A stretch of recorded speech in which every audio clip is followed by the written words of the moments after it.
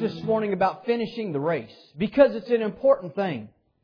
I'll just get started with the text. Let's look at 1 Corinthians chapter 9, verse 24. I'm going to read all the way through chapter 10 in verse 12. It's a constant thought from the Apostle Paul. Beginning in 1 Corinthians chapter 9, verse 24, would you please stand this morning in honor of the reading of the Word of God? Do you not know that all those who run in a race all run, but one receives the prize? Run in such a way that you may obtain it. Not everyone who competes for the prize is temperate in all things. Now they do it to obtain a perishable crown, but we for an imperishable crown. Therefore I run thus, not with uncertainty. Thus I fight, not as one who beats the air, but I discipline my body and bring it into subjection, lest when I have preached to others, I myself should become disqualified. What a terrifying thought, to become disqualified. Moreover, brethren, I do not want you to be unaware that all our fathers were under the cloud, all passed through the sea. All were baptized into Moses in the cloud and in the sea. All ate the same spiritual food. All ate and all drank the same spiritual drink. For they drank of the spiritual rock that followed them, and that rock was Christ. But with most of them, God was not well pleased, for their bodies were scattered in the wilderness. In other words, they never did reach the promised land. Now these things became our examples, to the intent that we should not lust after evil things as they also lusted. And do not become idolaters, as were some of them. As it is written, the people sat down to eat and drink and rose up to play. Nor let us commit sexual immorality, as some of them did. And in one day, 23,000 fell. That means they died. Nor let us tempt Christ, as some of them also tempted and were destroyed by serpents. Nor complain, as some of them also complained and were destroyed by the destroyer. Now all these things happened to them as examples, and they were written for our admonition, upon whom the ends of the ages have come. Therefore, let him who thinks he stands take heed, lest he fall. Let us pray. Lord, this morning I confess that I need You, Lord, to come upon me. Help me to preach with courage and boldness. God, I pray this morning You'd help me not to fear the faces of men. God, that Your Word would go forth. God, that I would rebuke. God, that I would encourage and exhort. God, with all diligence this morning. Lord, we pray that Your Word would penetrate our hearts. Lord, I pray that this morning You would drive out that quitting spirit that so tries to creep into the hearts of men and women. Lord, we pray for the church this morning. We pray, God, for this nation. God, we pray for a revival in Your people. We pray for our lost friends and family. God, we pray that we would get an awakening, God, and an urgency, Lord, and a reality that hell is a real place. And most of our family members are going there. The world around us is going there. And God, it's not just to come and be entertained and leave feeling good about ourselves. Lord, we need it sometimes to be encouraged. We need to be equipped. We need to be shaken. And Lord, this morning we just pray that You would have Your way with us. I pray if there be any that are lost, that today they'd be saved. God, I just ask for the unction of heaven. Help me to say nothing that You would not have me to say. Help me to preach what You'd have me to say. Nothing more, nothing less. God, we ask it in Jesus' name. Amen. You may be seated. Do you not know that all those who run in a race all run, but one receives the prize? Run in such a way that you may obtain it. Paul spoke of becoming disqualified. It is an uneasy topic for the average Christian to handle, but the reality is this. The Bible does talk multitudes of times. Paul talks multitudes of times about not finishing the race. about those who their faith has been shipwrecked, about those who started but didn't finish, about those who quit, about those who were of us. John wrote that were of us, but they went out from us, and therefore they were not all of us. There is a call in the Word of God to endure. The command to endure is a command that can be found in lots of places. And the point this morning is this: Christianity is more than lip service. I have found, and I'm just going to let it out this morning, unrestrained, whether you like it or not. I have found that most people kind of like it when I mention these things, as long as it's not applied to their family. Most people like church discipline. Most people like, holding people accountable. Most people like, preaching it straight until you really start to hit their family. Until you really start to hit their living. And then it's like, no, we get a free pass. Just give us grace. Just give us mercy. Don't judge us. Can I tell you something? The Bible does not tell us not to judge at all. Matter of fact, multitudes of times we see, for example, the Apostle Paul saying about the immoral man to put him outside of the church. How can you do that without judging that he's immoral? How is that even possible? How can you? It tells to test those that the prophets are tested by the spirits of the other prophets. How can you examine whether or not someone preaching is really, truly called of God and what they're doing is right without making a judgment? We need to understand there is a level of accountability that we should hold each other to. There is something that is to be expected from the church. And Paul often in his writings, he used analogies that we could kind of relate to. Running a race, fighting a fight. And he used those analogies in not only finishing, but in the process of what that looks like and how you've got to train hard, you've got to train diligently. And this morning, my heart breaks when I see how many people quit. My heart breaks when I see how many people stop short of the prize.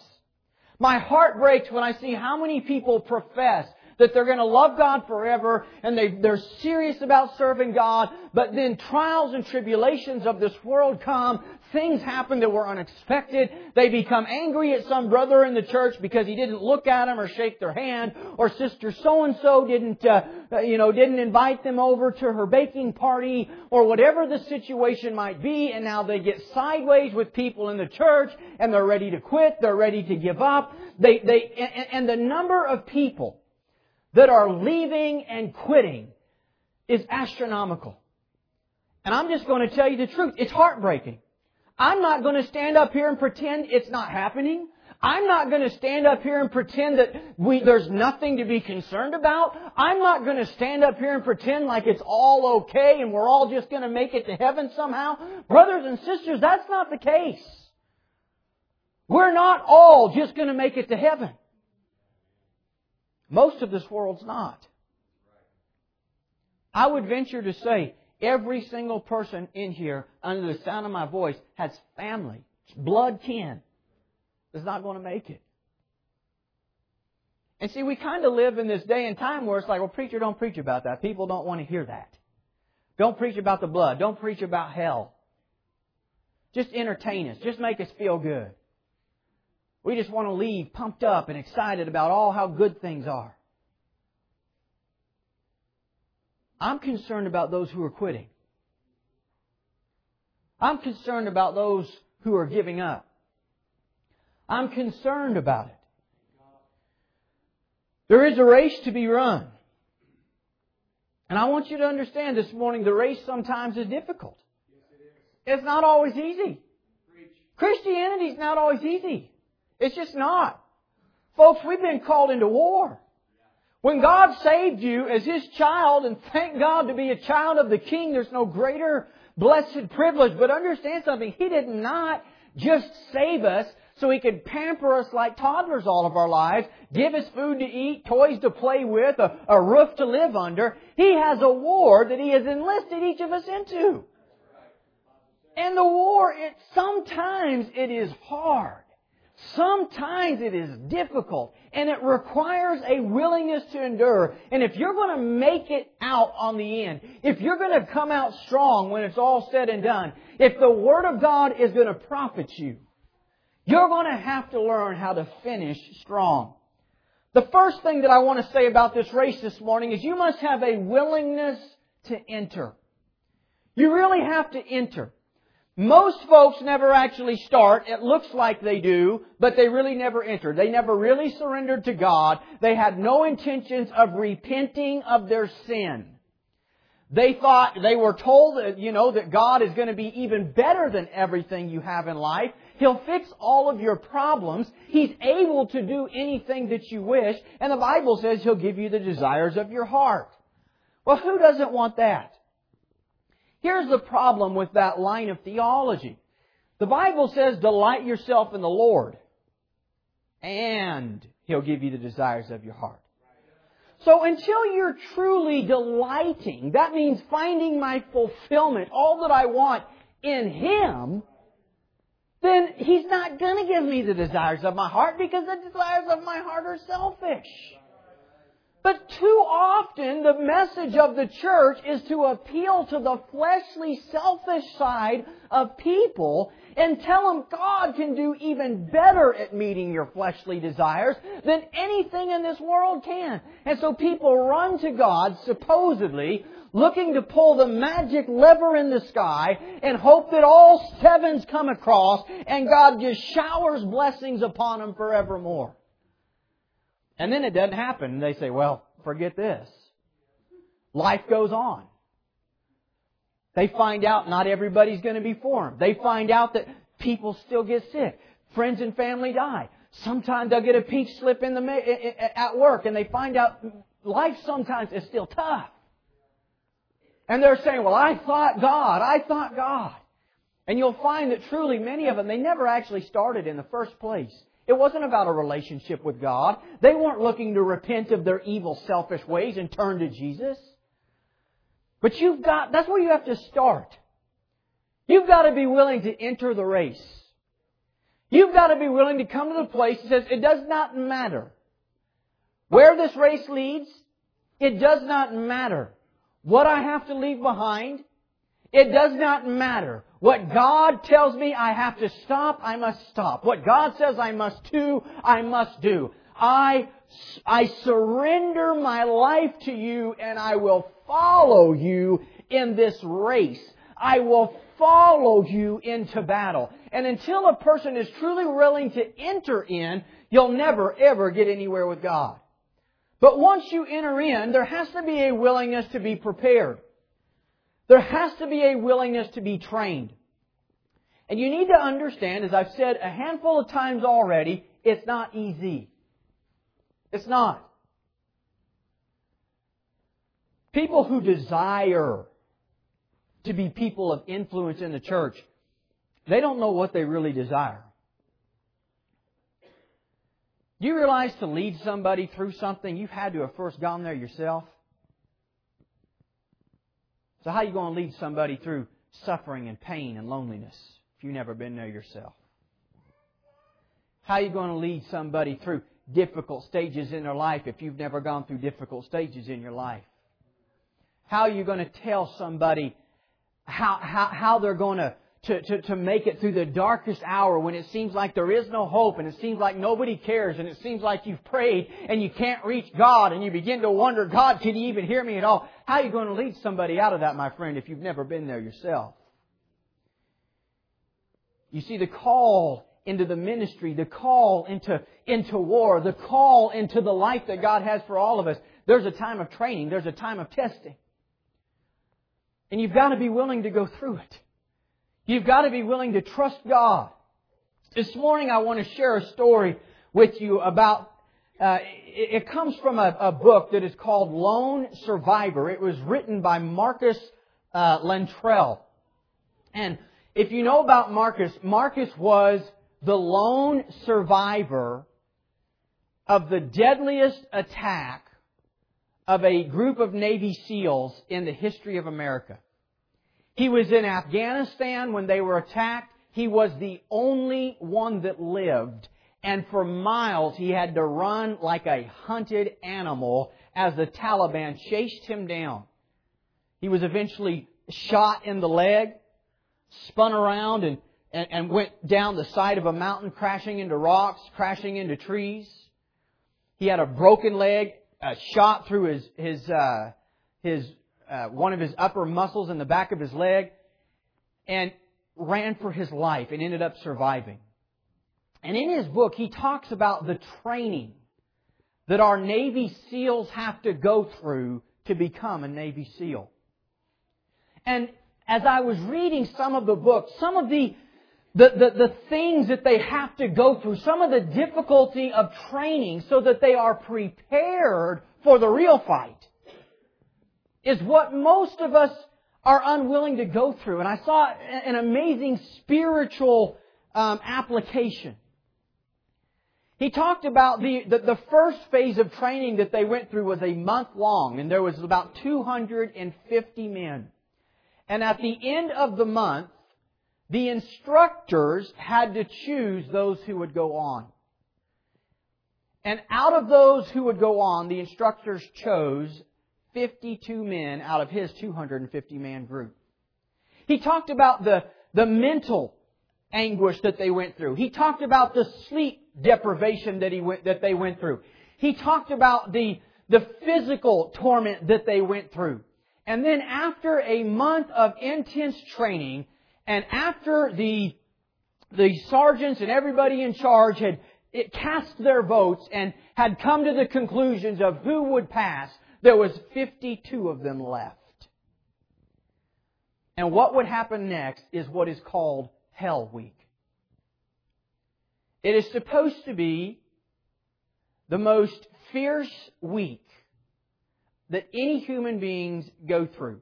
They say there's only one other organization in the entire world that has anything that even compares to what the Navy SEALs go through during Hell Week. And the thing about Hell Week is this. It's worse than how it sounds. There's a reason it's called that. But during Hell Week, the instructors cannot make anybody leave. If you make it that far, you were chosen to stay. And during Hell Week, they tell them at the beginning of the week to get a pair of clothes of your choice, get your pillow, and there's a lodge on site that they bring all of their clothing to. And they know that at any time during that week, if they cannot go on. Now remember, these are the strongest and the fiercest of our soldiers. These are the ones who were chosen by the instructors to go on. But if any time during that week they can't go on the side of the building, in the entrance to the door, there is a bell. And at any time, they can walk over to that bell and ring it. And when they ring the bell, they are given a hot shower.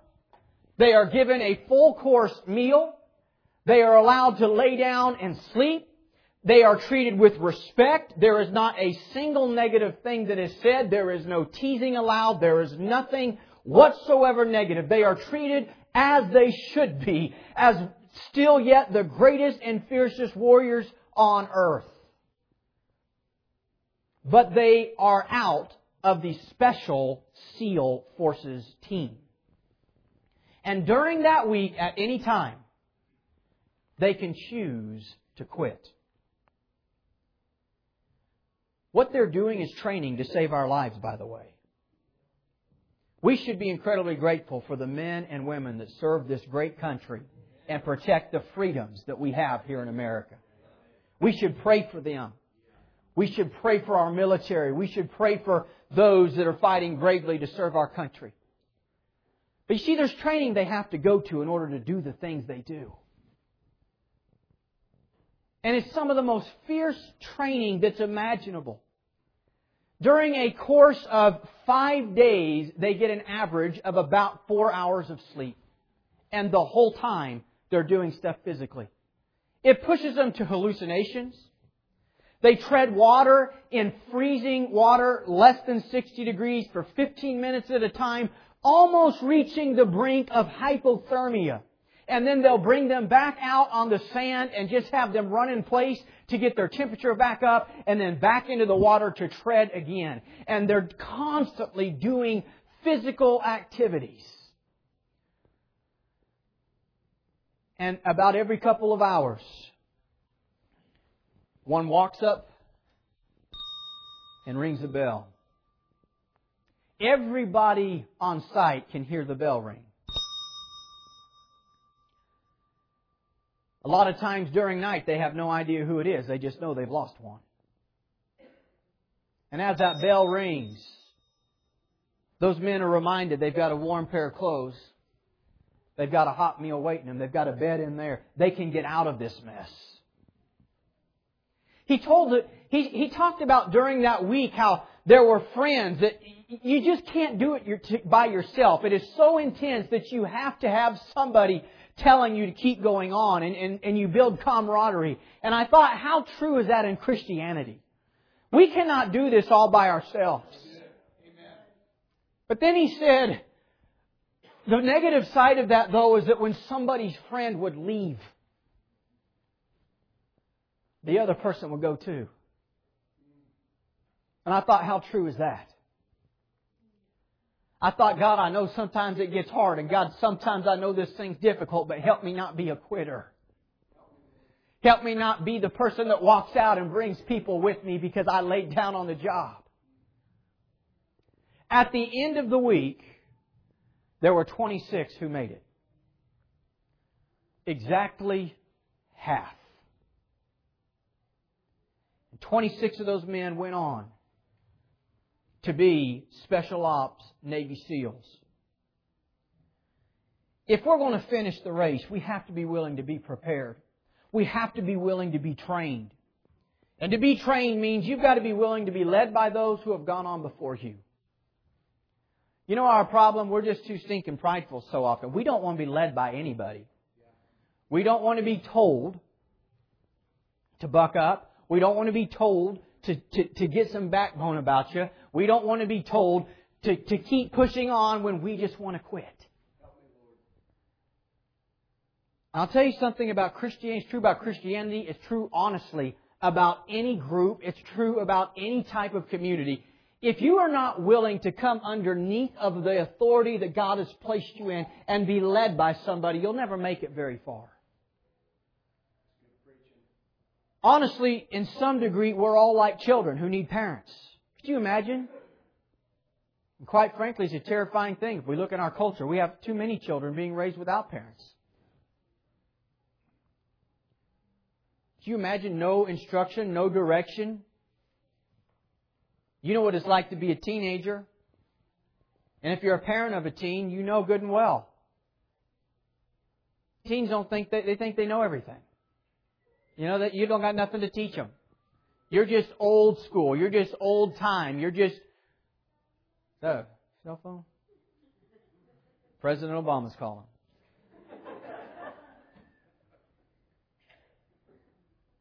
Where was I?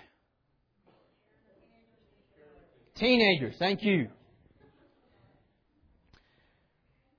Teenagers don't want to be led by anybody. They think they know everything. They think they've got it all figured out. And the truth is, many of us are Christians like that. We think that we've got it all figured out. When our world's crashing down and we really need direction and we're not willing to be led. And listen, if you're going to make it, if you're going to come out faithful, I'm talking about finishing this morning. I'm talking about fighting the good fight of faith and being able to finish like Paul and say, I have finished it. I've done it. Listen, you're going to have to be willing to be led sometimes. You're going to have to be willing to let those who have gone on before you, who have been there and done that, tell you how to make it out. One of the most fascinating, I'm not telling you, there was a lot of spiritual applications in this man's book. He talked about when he would hear this. He said he sensed the biggest sense of betrayal. But it wasn't betrayal against him. It was betrayal against the one who had trained them before Hell Week ever began. It was their sergeant in whom they had deep trust and respect. He was a proved and true hero of war. He had been there and done that. And Marcus said this. He said, what bothered me was that they did not listen to the sergeant. He warned us this would happen. And he told us not to think about the future, but to live in the moment. He said those men refused to listen and obey the advice of our former sergeant. And they were terrified about the thought of this going on for another 2 or 3 days. They thought about the torture that was to come if it didn't end. And they refused to stay focused on the day and to live one day at a time. And they were so upset about what was to come before it ever got there that they quit in advance. And I thought, man, how true is that? Jesus said, don't worry about tomorrow. Today got enough worry for it in itself. And I'm telling you, I've seen one of the things that causes people to quit, causes people to give up, the thought of what's going to happen.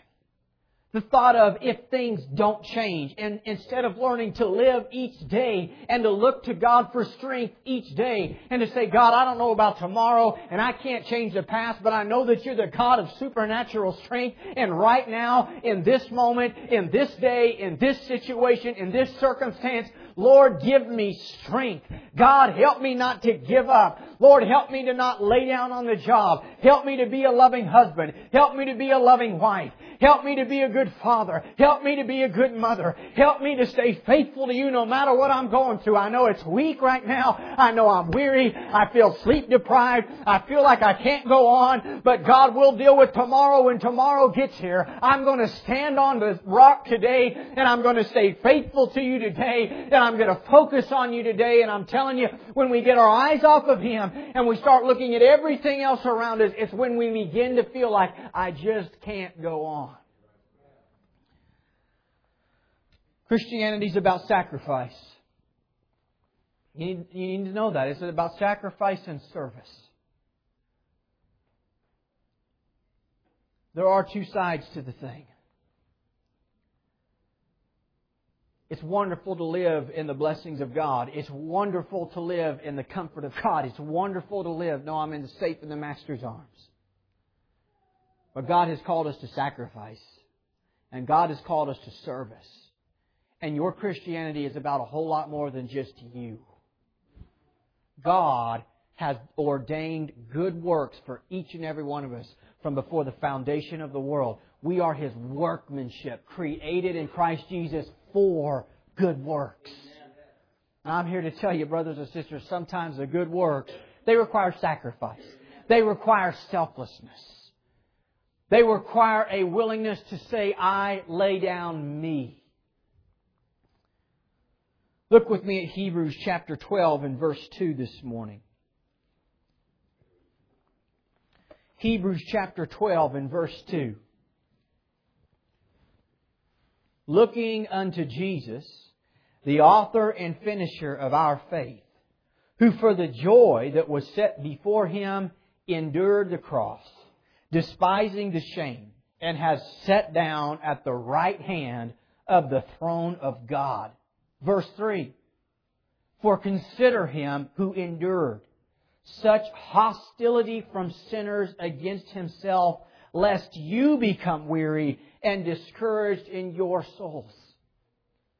Paul said, remember, church, the one who died for us, our wonderful, lovely Savior, the one who has redeemed us and the one who has released us and set us free. He had to endure the cross. It wasn't easy what He went through. It wasn't joyful what He went through. But He had a focus on the reality that one day there would be a great prize. That one day the war would be over. That one day the struggle would end. But for now, for this day, for this hour, I've got to press on. And I've got to endure hardship. And I've got to keep my eyes set on the joy that is well before me, that is certainly coming, the heaven that God has promised, where there will be no suffering, there will be no pain, there will be no tears. It is there that I've got to keep my eyes on. Jesus is our example, and I'm telling you, He had to endure. Don't you wish, can we just be honest? Don't you wish we didn't have to endure? Don't you wish it was always just easy and just everything was just like butter, just came. Smooth, wonderful, delicious, no pain, no suffering. Never had to face a battle. Never had to overcome anything. Never had to stare our fears down in the eyes. Never had to try to really grapple with the flesh and the spirit. Wouldn't it be awesome if there wasn't a struggle? It'd be easy. Good news is we'd never fail. But here's the thing. It's actually those victories that brings God such great honor and glory. It is learning to walk in the power of Christ in me and saying, devil, you are defeated. There is a living God who has power over all that is in this world. He is greater. He that is in me is greater than he that is in the world. There's something wonderful about living a life of victory. But listen, brothers and sisters, for there to be victory, there's got to be a battle. For there to be a crown, there's got to be a cross. And we must be willing to endure. We live in a day of quitters. And I'm not trying to be mean. I know sometimes I come across that way, and it's just how I am. I don't apologize for it. Sometimes you just got to say it how it is. We live in a day of quitters, folks. This 3-time divorced generation doesn't want to hear it. We don't want to look inward and deal with the reality that, you know what, so often we are quitters. People in my family, they're quitters. We want to excuse their quitting. We want to explain why it's justifiable. Hey, if there's anybody that ever had a justifiable reason, it was Jesus, folks. You and I were enemies. We were scum. We were the seed of Adam. We were nothing. We did not deserve to be loved. We were enemies of God. We were God haters. We were sinners. And yet He loved us and endured the cross because He knew that if He would endure the cross, that somehow, some way, when it was all said and done, He would have a glorious church, that there would be people who would find salvation. And He pushed through the hard stuff because He knew it would be worth it in the end. And we live in a generation, it's just all about me and now, my comfort at this moment. If you make me mad, goodbye. If it's not as fun as it was when we first got married, let's just call it quits and go try to find somebody else we can have fun with. We live in a nation and in a day and a time where people are not committed to hardly anything. We're a nation of lusters and not lovers. You see, love will see you all the way through. Lust is all about me. That's what lust is about. Lust is about fulfilling my need. And what happens is when my need's not fulfilled anymore, you're of no more use to me. So I'll go find someone else who can fulfill that need. We live in a nation of quitters. I see it in the church. And it breaks my heart. The lame things people quit for. Sometimes I ask myself, were you ever there to worship God in the first place? Did you forget that's why we're here? Have you lost sight of the fact that when you were unlovely, He loved you? That when you were unreachable, He reached you? That when you were unsavable, He saved you? I don't know about you guys, I love showing up and worshiping with you. I love showing up and worshiping God, but understand something. Primarily, that's not why I show up. I show up because He's God. And if all of you refuse to come, He still deserves to be worshipped. And I show up to worship God and to put my thoughts on Him and to hear His Word and to hear His name praised. It's about Him. It's about endurance. Hebrews 4. We're already in Hebrews. Look at verses 1 and 2.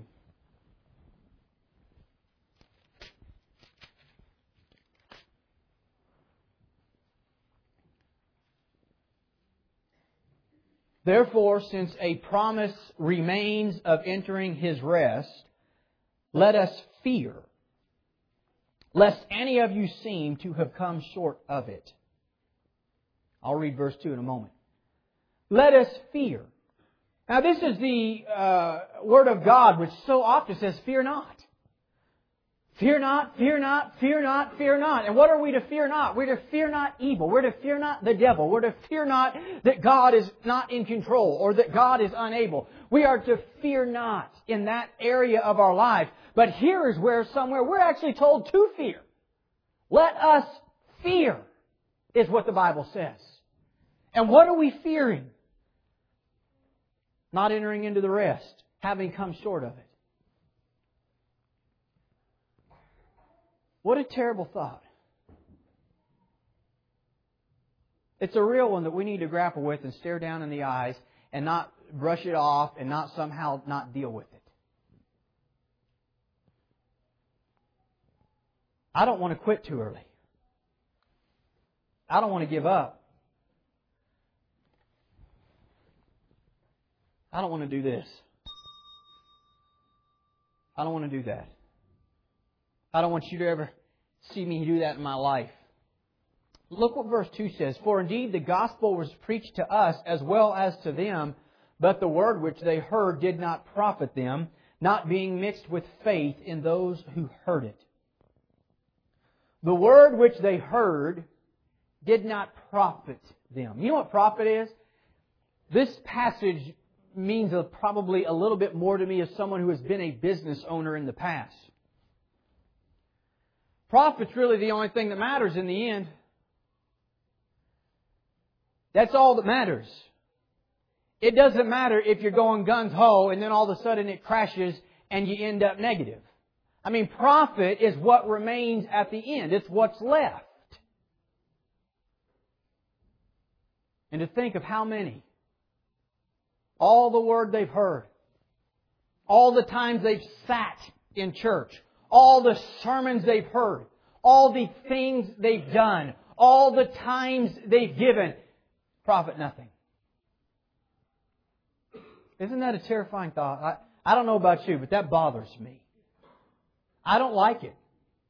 I don't. I'd like to think we all profit in the end, but we don't. You've got to endure. You've got to be willing to press on and stay faithful to God because He is God. Because He is able. Because He is worthy. Paul, when he was speaking to Timothy in both 1 Timothy and 2 Timothy, he gave Timothy, this young preacher, the admonition to listen. Don't give up. Keep fighting. Be disciplined. Fight the good fight of faith. In 1 Timothy chapter 6, Paul tells Timothy to fight the good fight of faith. In 2 Timothy, the last letter that Paul was writing to Timothy, Paul told Timothy in reference to his first letter, he said, Timothy, I have fought the good fight. And he made this statement, I have finished. Paul knew that his life on earth was about over. Paul knew that he was just about done with what God had called him to do. And I want to look at that passage in 2 Timothy chapter 4, verse 7 and 8, where Paul says he is finished.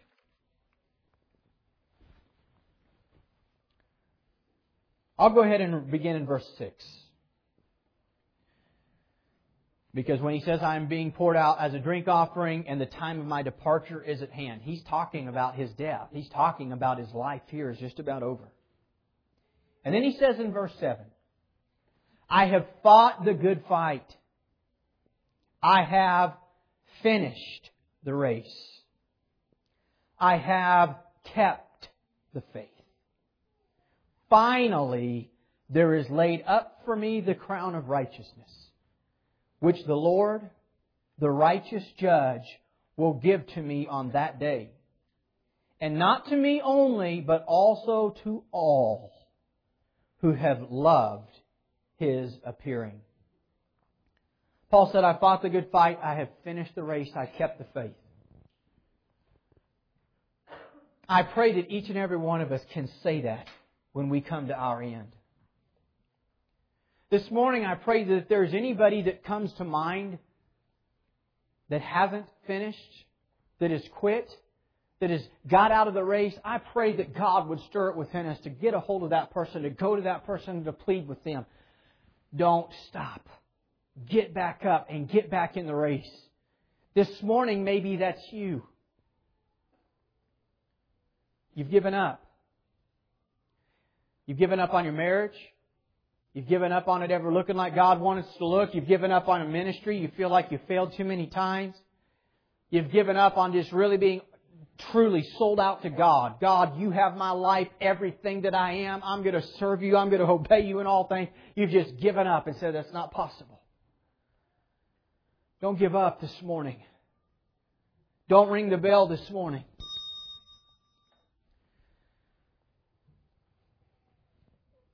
After writing his book, Marcus was interviewed, and in the book we learned that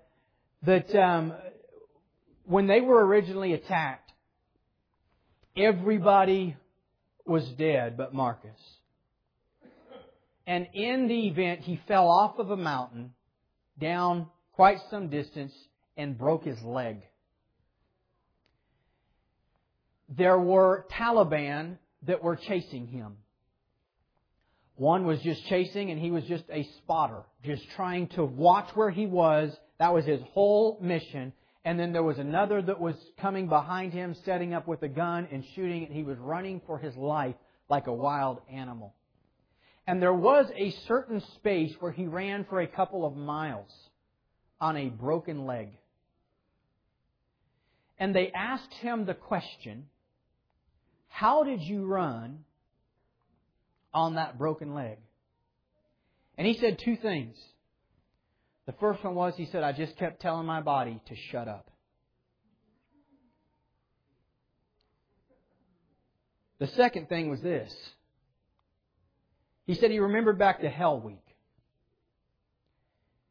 And during Hell Week, one of the people that he was close to, that he was partners with, one of the largest guys that everybody was convinced this guy's going to make it. He's the tough guy. He is the epitome of the American macho man. With about a day and a half left, he turned to go to the bell. And Marcus went to him and tried to talk sense into him, tried to say, you have made it this far. It can't be any worse. We have been pushed to the brink of death, and here we are. Just keep going. And the instructor told Marcus to let him go. And Marcus let this friend of his go. Shortly after, he heard that. He had a conversation with his instructor about, why did you tell me not to talk him into staying? We were so close. And here's what the instructor said to him. He said, through years of testing, we have learned that whether a man makes it to the bell or not, the moment he turns to go towards the bell, there will always be a moment in his life when he will consider quitting. And so that's why we just let him go. And Marcus said this. He said, it was at that moment that I determined I would die in training on the sands of this beach before I would ever ring that bell. And until you're willing to get rid of the quit option in your life, you're always going to turn to it. Until you get to the place where you can say, there is no plan B. I'm serving God till death. There is no plan B. There is nowhere else to turn. There is no other option.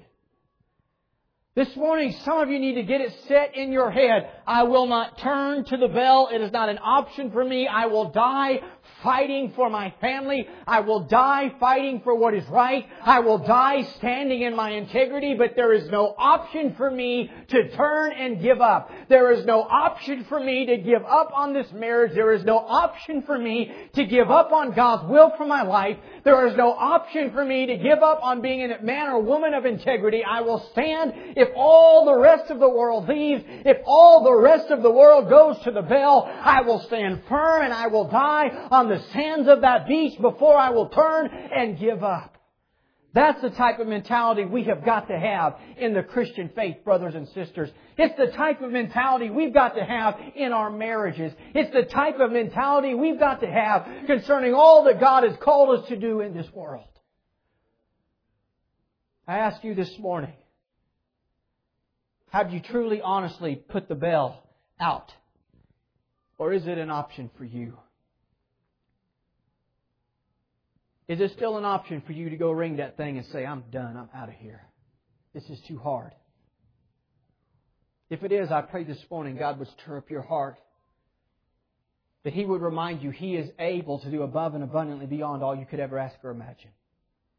That He would remind you that He who has called you will certainly equip you. That in your time of need, He will provide the strength. That He will be with us now. He will be with us tomorrow. That there's just a little more time that we must endure hardship, but keep pressing on. I'm not going to give up. Not giving up on my marriage. Not giving up on my children. Not giving up on my family. Not giving up on my God. Not giving up on my commitment to the Lord and to the church and to His people. I'm not giving up. It's not an option for me. I will die before I give up. This morning is at your heart as our worship team comes. This morning, is this still an option for you? Are you still considering going to the bell if it gets too hard? Are you still considering giving up on your marriage if it doesn't go like you want it to? Are you still considering quitting? Are you still considering maybe this Christianity thing isn't all it's cut out to be? I pray this morning God would stir your heart to say, I'd rather die than ring that bell. Father, move all across this room in Jesus' name. God, we need a generation of people that are willing to be committed to what You've called us to be committed to. Husbands committed to their family. Wives committed to the family. Parents committed to their children. Christians committed to You. Men and women of God committed to the church and to the ministry of the church. God, I pray this morning, I have to believe, I sense it deep in my spirit. There's several here that in some area of their life they just feel like quitting. God, this morning may we put the quit option out the door. It's not an option. May a spirit of courage rise up in us, and may we be reminded there are others who have gone on before us. We are not the only people who have ever been through this. There are people who have been through this and come out alive on the other side. And if they could do it through the power of God, I can do it. This morning, let faith arise. In Jesus' name. This morning, if you need to be saved, preacher, I haven't ever even entered the race. Preacher, I've never even repented of my sins and I need to be saved. If that's you, I want you to get up out of your seat right now and just look at me in the eyes. It takes courage to be a man or woman of God. It takes courage to admit I'm lost and I need to be saved. I don't want to go to hell. Forget about what everyone else thinks. Forget about the people around you. Let your pride die, sir. Let your pride die, man. If you need to be saved, there's nothing more important than the destination of your soul for all eternity. If you need to be saved, would you stand up and look me in the eyes? Is there anybody here this morning? Preacher, I want to be right with God. All right, church, look up at me. There's no time for quitting. No time for quitting. We live in a world that's full of chaos and pain. People don't know who they can trust. People have been hurt. Let us be a church that says, you know what? That's not going to be us. If anybody in this world, if anybody in our world needs to be able to look at somebody who is just sold out to God till the end, it can be us. If there's anything in your life you've been thinking about giving up on and you know God don't want you to give up on it, this morning come to God and say, God, give me the strength to get this bell out of my life. to get this bell off of the table. It is not an option. There is no time for retreat. There is no time for giving up. There is a lost and dying world. There are people in my life. There is family in my life. There are people in my world who need me to refuse to go to that bell. This morning, if there's a need in your life, I encourage you to come as they sing a song of invitation. These altars are open. Won't you come?